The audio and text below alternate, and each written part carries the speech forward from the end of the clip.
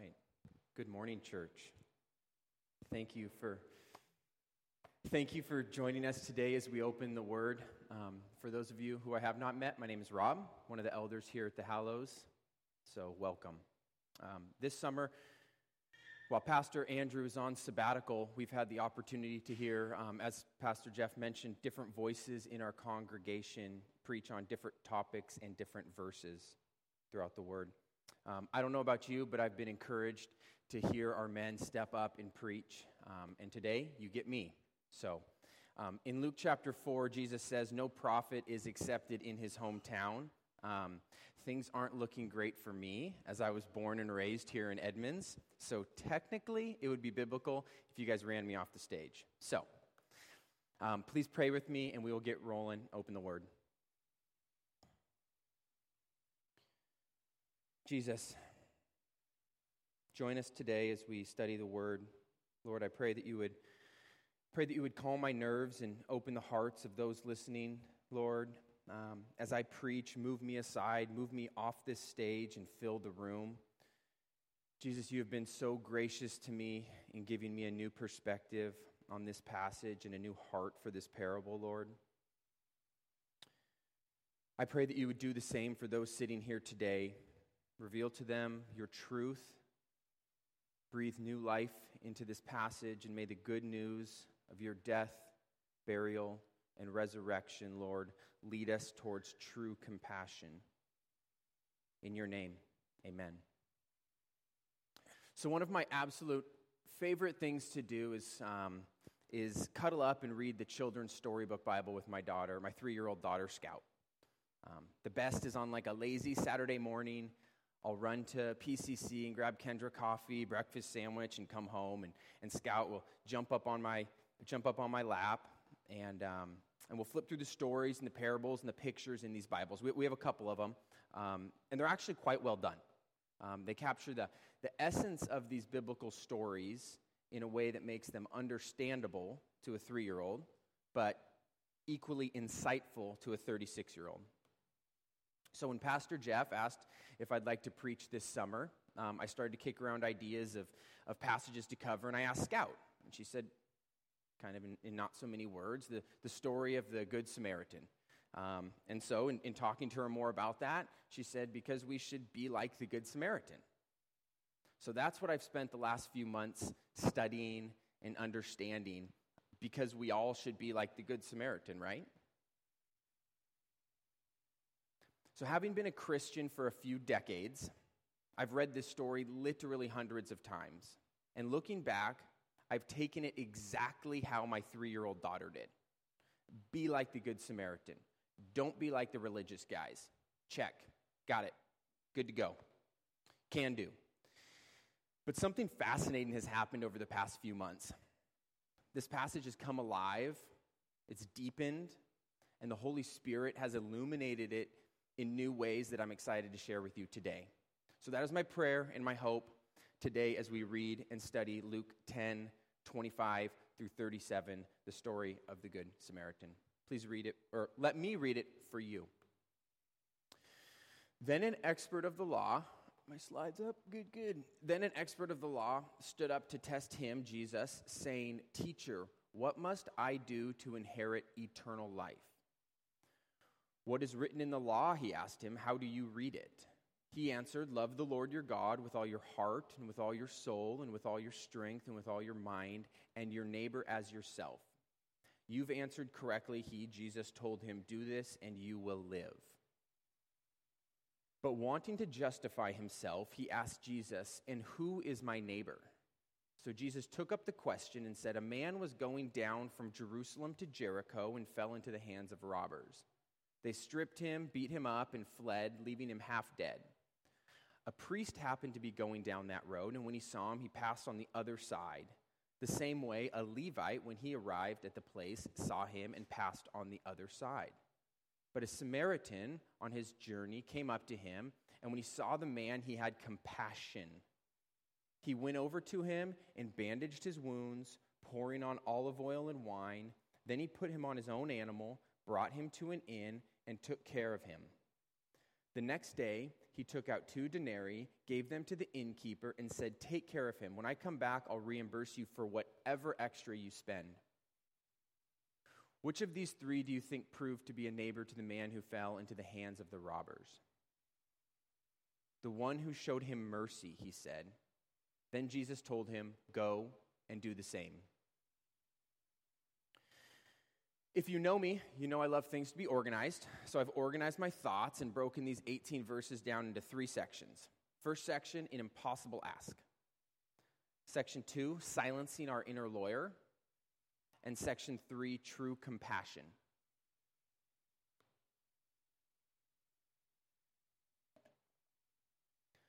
So section 1, an impossible ask. Let's read it again, gain a little context, and I'll answer a few questions. Then an expert of the law stood up to test him, that is Jesus, saying, "Teacher, what must I do to inherit eternal life?" "What is written in the law?" Jesus, asked him. "How do you read it?" He, the lawyer, answered, "Love the Lord your God with all your heart and with all your soul, with all your strength and with all your mind, and your neighbor as yourself." "You've answered correctly," he told him. "Do this and you will live." So for some context, this all happened towards the beginning of Jesus' public ministry. Because Jesus didn't have social media, wasn't on Joe Rogan's podcast, didn't have Netflix miniseries about him, he had to have a lot of conversations. And he had to rely solely on public speaking engagements. In that age, it was common for teachers to move town to town and sit with the leaders of those towns and elaborate on their thoughts and their teachings. Keep in mind, we know this is Jesus talking. They didn't. If you have a red letter Bible, then you really know when Jesus is talking. But to this lawyers and the others, Jesus may still have been just another teacher. Think TED Talker. They were hearing. And Jesus had done up in this point in his ministry, he had done some miracles and was starting to get some likes and some views, but was still relatively obscure. So this expert of the law or lawyer asked Jesus a loaded question. He's vetting him. It's very reasonable to assume that this lawyer was intentionally trying to trip up Jesus. So he asked him, "What must I do to inherit eternal life?" Now Jesus sees right through this question and pushes it back and says, "What is written in the law?" And the lawyer answers by quoting the great commandment, which we read earlier from Matthew 22. Simple question and answer, right? This literally could be the world's shortest sermon. Church, do this and you will live. But when preparing for the summer sermon series, Pastor Andrew spent some time with the men who would be preaching. And he shared with us in Andrew fashion some good principles and techniques about how to prepare a sermon. And one of the things he shared when studying a passage and preparing is to watch out for the deadly bees. Examples of the deadly bees would be like this person, don't be like that person. Or be good, be better, be more disciplined. You get the idea. So the point of this passage isn't just be better, be a keeper of this commandment. There's got to be more to this passage. R.C. Sproul comments on this passage by saying, "There is no one, not one person, who has kept the force of this commandment for the last 5 minutes, let alone their entire lives.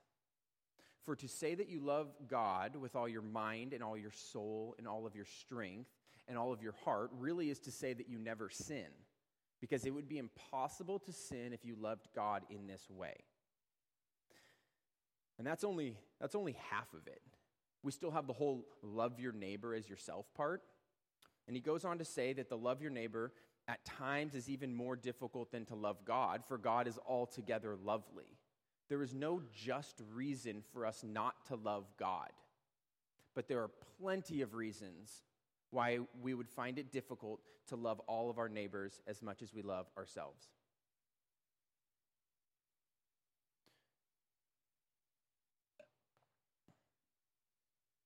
So what I believe Jesus is saying here by asking the lawyer this question is something we all need to hear.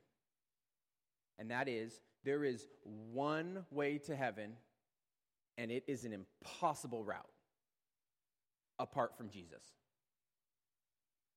There is one way to heaven, and it is an impossible route apart from Jesus. The lawyer asks, what must I do?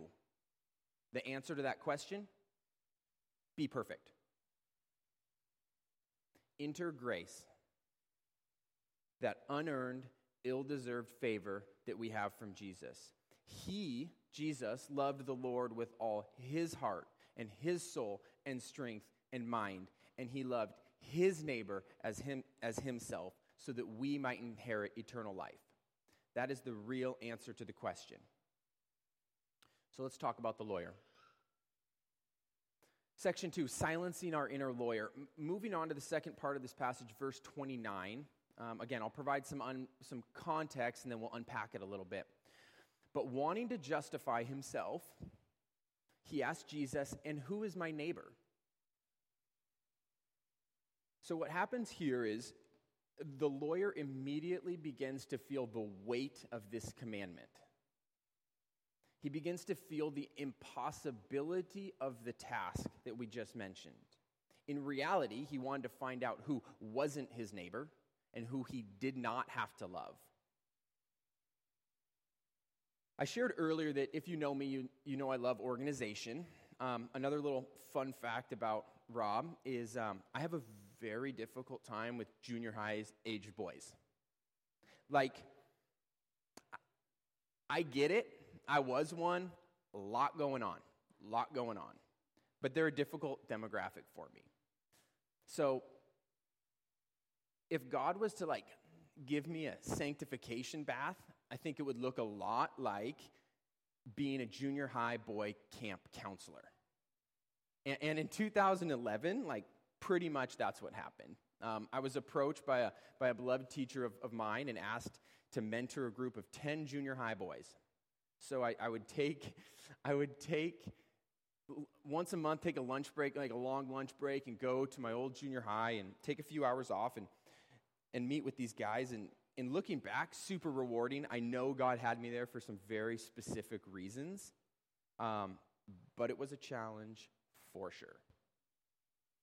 One of the things that I instated when we would meet was an ask anything time. So towards the back half of our time together, I would pass out slips of paper to all the guys and have them write something on it and pass it back just to make sure it was anonymous and it wasn't only one person passed in the paper. I know who asked that question. So it created this anonymousness. And most of the questions I got back looked a lot like this question from the lawyer, right? They were questions that they asked to try and justify themselves. Questions like, is bleep a swear word? Or can I say bleep? And you're like, okay. Is kissing a sin? Or how far can I go with my girlfriend? Or my personal favorite, can God microwave a burrito so hot that he can't eat it? Yeah, I mean, it's funny, but in reality, we all have this little inner lawyer inside of us. The inner lawyer who justifies where your money is or isn't going. The inner lawyer who justifies who or who not to invite to a party or a Bible study. The inner lawyer who justifies if you should drink or how many more you can have. The inner lawyer who justifies sleeping in instead of getting up and going to church or spending time in the Word. Our inner lawyers are sneaky and well-practiced. I know mine has way more than 4 years of law school. So what we need is more Jesus and less inner lawyer. So how do we silence our inner lawyers? Let's move on to section 3 and find out. Please follow along as we talk about true compassion, and I read verses 30 through 37. The meat of this passage. Jesus took up this question and said, a man was going down from Jerusalem to Jericho and fell into the hands of robbers. They stripped him and beat him and fled, leaving him half dead. A priest happened to be going down that road, and when he saw him, he passed on the other side. In the same way, a Levite, when he arrived at the place and saw him, passed on the other side. But a Samaritan on his journey came up to him, and when he saw him, he had compassion. He went over to him and bandaged his wounds, pouring on olive oil and wine. Then he put him on his own animal, brought him to an inn, and took care of him. The next day he took out 2 denarii, gave them to the innkeeper, and said, "Take care of him. When I come back, I'll reimburse you for whatever extra you spend." Which of these 3 do you think proved to be a neighbor to the man who fell into the hands of the robbers? The one who showed mercy to him, he said. Then Jesus told him, "Go and do the same." For context, travel back with me about 2,000 years, and let's look at the road from Jerusalem to Jericho. It actually gets a lot of press in the Bible. Jesus mentions it, and it's traveled by Jesus multiple times. It was infamous. Because of the danger that it possessed, it was often called the Way of Blood. The journey from Jerusalem was from Jerusalem to Jericho, down to Jericho, was about 18 miles through an arid, rocky desert. I read that it's some of the most barren, rocky, and desolate terrain on the face of the earth. It was notorious for bandits and thieves, often Samaritans, who would prey on lone travelers because of the isolation. Now follow this part. We have 4 men traveling this road. 2 of them were members of the clergy. Think pastors. In that time, many of the religious leaders lived in Jericho. Okay, so Jericho was full of priests and Levites, and Jerusalem was where the temple was. So they made this trip often to carry out their religious duties. So these men leaving Jerusalem and going to Jericho, these pastors were coming home from church. While researching the Way of Blood, it became clear how truly narrow this road was. It's almost like a deer game trail winding through this desert area. The passage we read says the priest and the Levite passed on the other side.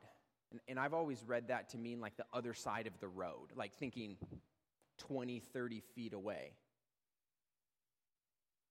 However, depending on where along this road it took place, they very well could have had to step over this dying man.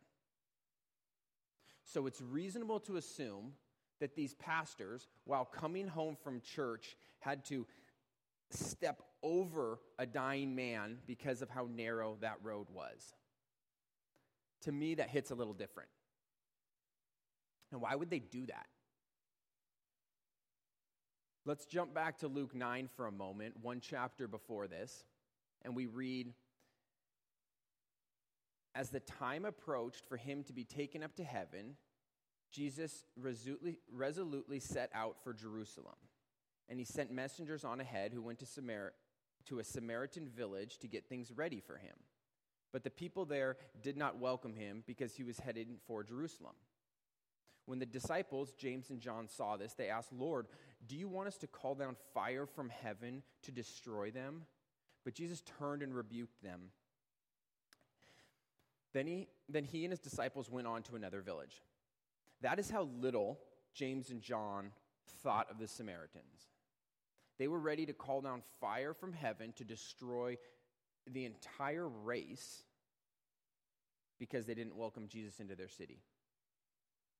R.C. Sproul writes that the Samaritans were a group with whom the Jews had no dealings, who were considered outside the purity of the faith of Israel. And in Jewish oral tradition, in the halakha, it is specifically stated that the neighbor of the Jew is the Jew, that non-Israelites are not considered neighbors. So Jesus was up against a deeply entrenched tradition that distorted the meaning of the Great Commandment. Another commentary I read puts it this way. About 750 years before this, the Assyrians conquered this area of northern Israel and deported all of the wealthy and middle-class Jews from the area. Then they moved in a pagan population from afar. These pagans intermarried with the lowest classes of remaining Jews in northern Israel, and from these people came the Samaritans. Generally speaking, The Jews of that day hated the Samaritans. They considered them compromising half-breeds who corrupted the worship of true God. There was deep-seated prejudice amounting almost to hatred standing between the Jews and the Samaritans. So 3 men came upon the wounded man, but only the Samaritan had compassion on him. That tells me this story has a lot to do with compassion. So let us look at compassion through 3 statements. The first is true compassion takes action. We read in verse 33 that a Samaritan on his way came up to him, and when he saw him, he had compassion. We go on to read that the feeling of compassion, he went over to him and he bandaged up his wounds, pouring on olive oil and wine. Then he put him on his own animal, brought him to an inn, and took care of him. The next day, he took out 2 denarii, gave them to the innkeeper, and said, "Take care of him. When I come back, I'll reimburse you for whatever extra you spend." What we see here is the difference between feeling compassion and having compassion. For true compassion calls forth action.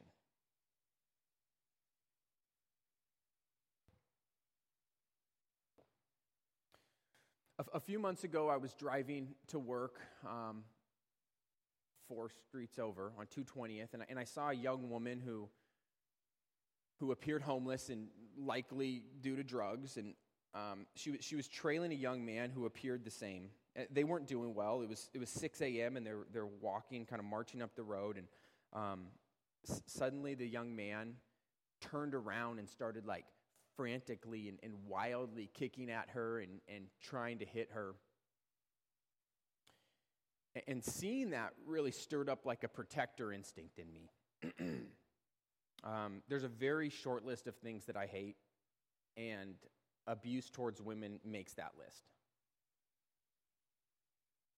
So part of what made me so angry when I saw this was I don't want to be the person who drives by and doesn't do anything if I see that.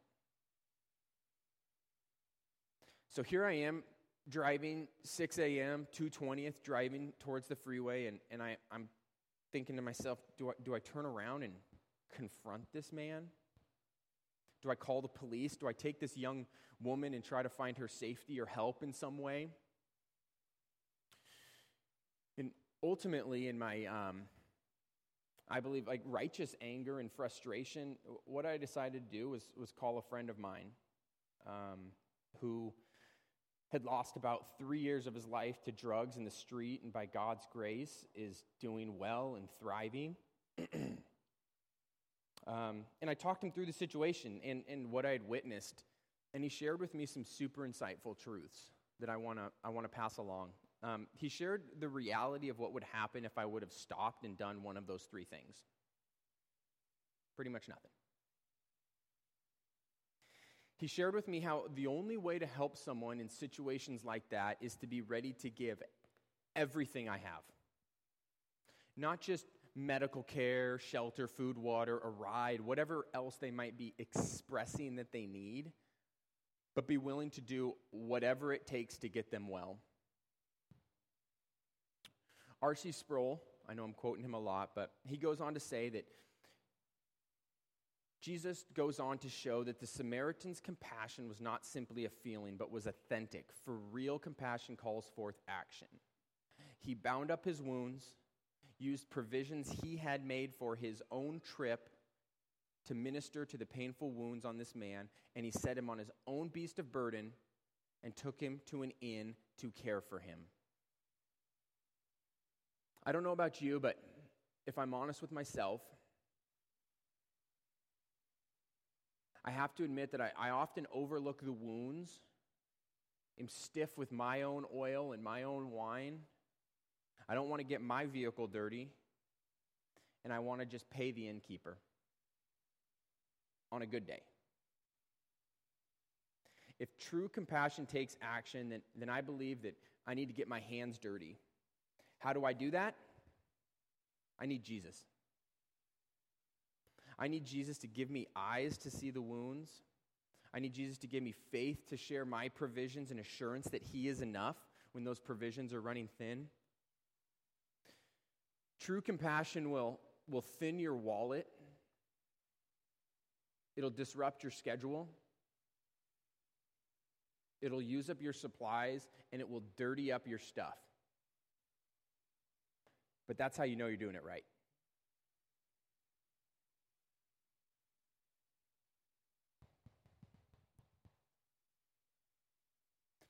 So moving on, true compassion towards anyone but them. I mentioned earlier about that deep-seated hatred and cultural disdain between the Jews and the Samaritans, and Jesus used this conflict as it was readily understood. His audience would have very much known what that conflict was all about. Even talking about Samaritans was provocative. That's why the lawyer at the end says, the one who showed mercy. He couldn't even say the word Samaritan. That's how much he disliked, these people groups disliked each other. So in preparing for this sermon, I heard this hatred compared to a bunch of different dynamics. But I don't think they get it right. I heard it compared to black versus white in the Jim Crow era. I heard it compared to political tension, left versus right, or Trump versus Biden, Israeli-Palestinian conflict over Gaza and the West Bank. But I don't think those are right either. I think it's more like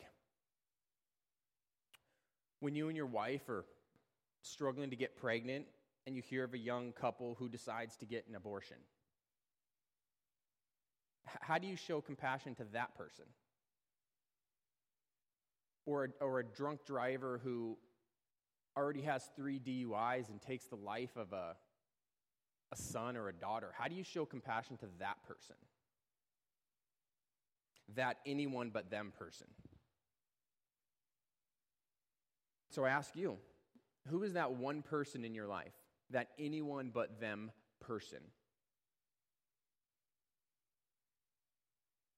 I believe the point being made here by Jesus is that's exactly who we're supposed to love, exactly who we're supposed to show compassion towards, regardless of their sins, of their color, their belief, their upbringing, or their social status. So when I was in my early 20s, I remember going to Mexico with a group of friends, and to this day, I still have a super vivid memory. We had gotten off the boat, and we were walking through a town, and I remember coming around a corner and seeing this old woman sitting there in the gutter. And she was clearly destitute. She was wrapped in filthy clothing and blankets and clothes and just kind of huddled up there. And we came around the corner, and here's 6 wealthy Americans coming around the corner, and she looked up. And I think she gestured for food or water or money or something. I don't recall that. What I do recall was one of the gals who was with us, her name is Renee. She didn't hesitate for a second. And she walked over to this woman, and she got down, and she pressed her cheek against this woman's cheek and cradled her and put her arm around her and just sat with her. And I don't think or know that was my anyone but them person, that this lady was my anyone but them person.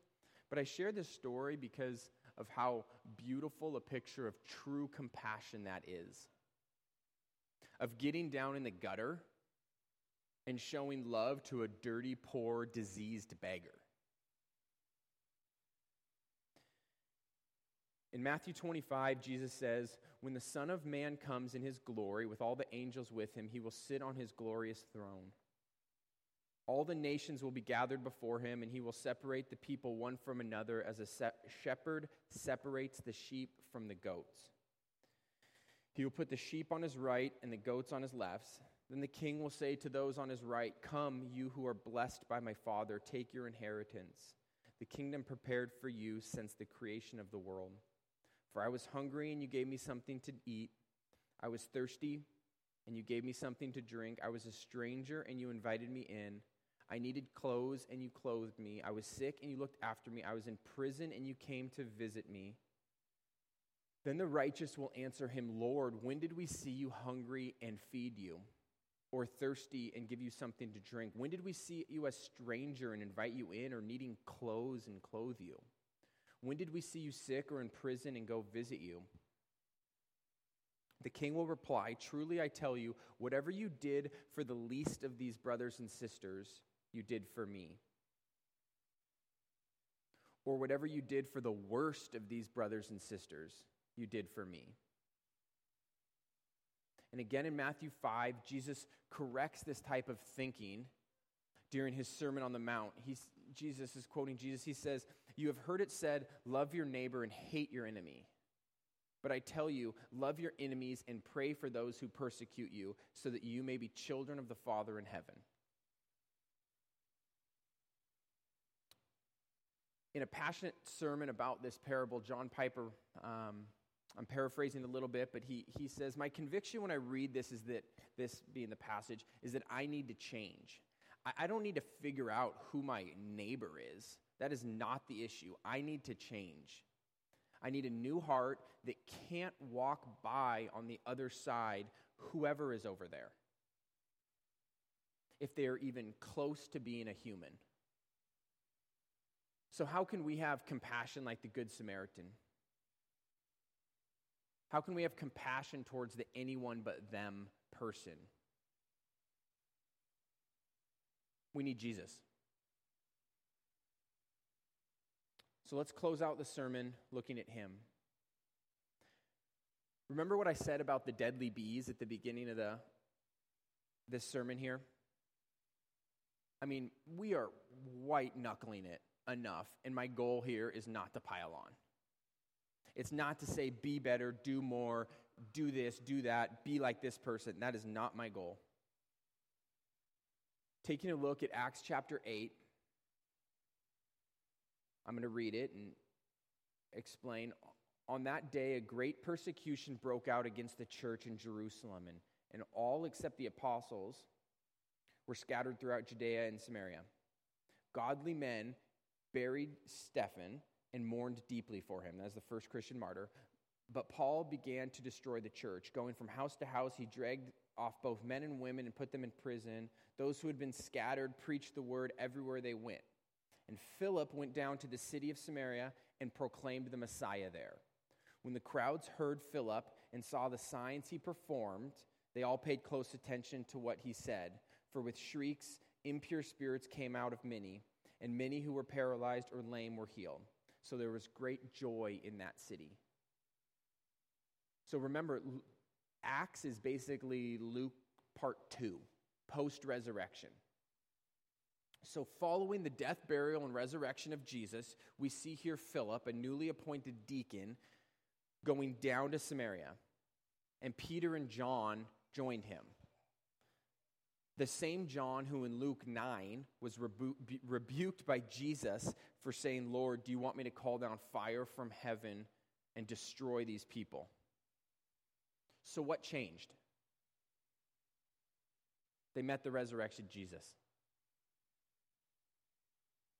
His love and the power of the empty tomb drove out the prejudice and hate from their hearts and their minds. Do you want to inherit eternal life? Do you want to silence your inner lawyer? Do you want to have compassion? Do you want to have compassion towards anyone but them? Then meet Jesus and introduce others to him. Please pray with me. Jesus, we desperately need you. Our knuckles are white from trying to hold on and be better and do more, Lord. But we can't do any of this on our own. We give our inner lawyer a megaphone.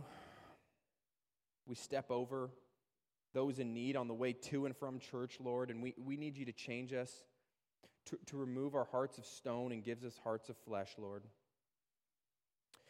Thank you for illuminating this passage in new and powerful ways, Lord. And for your Son and his death, burial, and resurrection,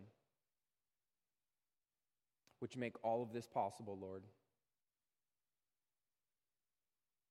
In your name, amen.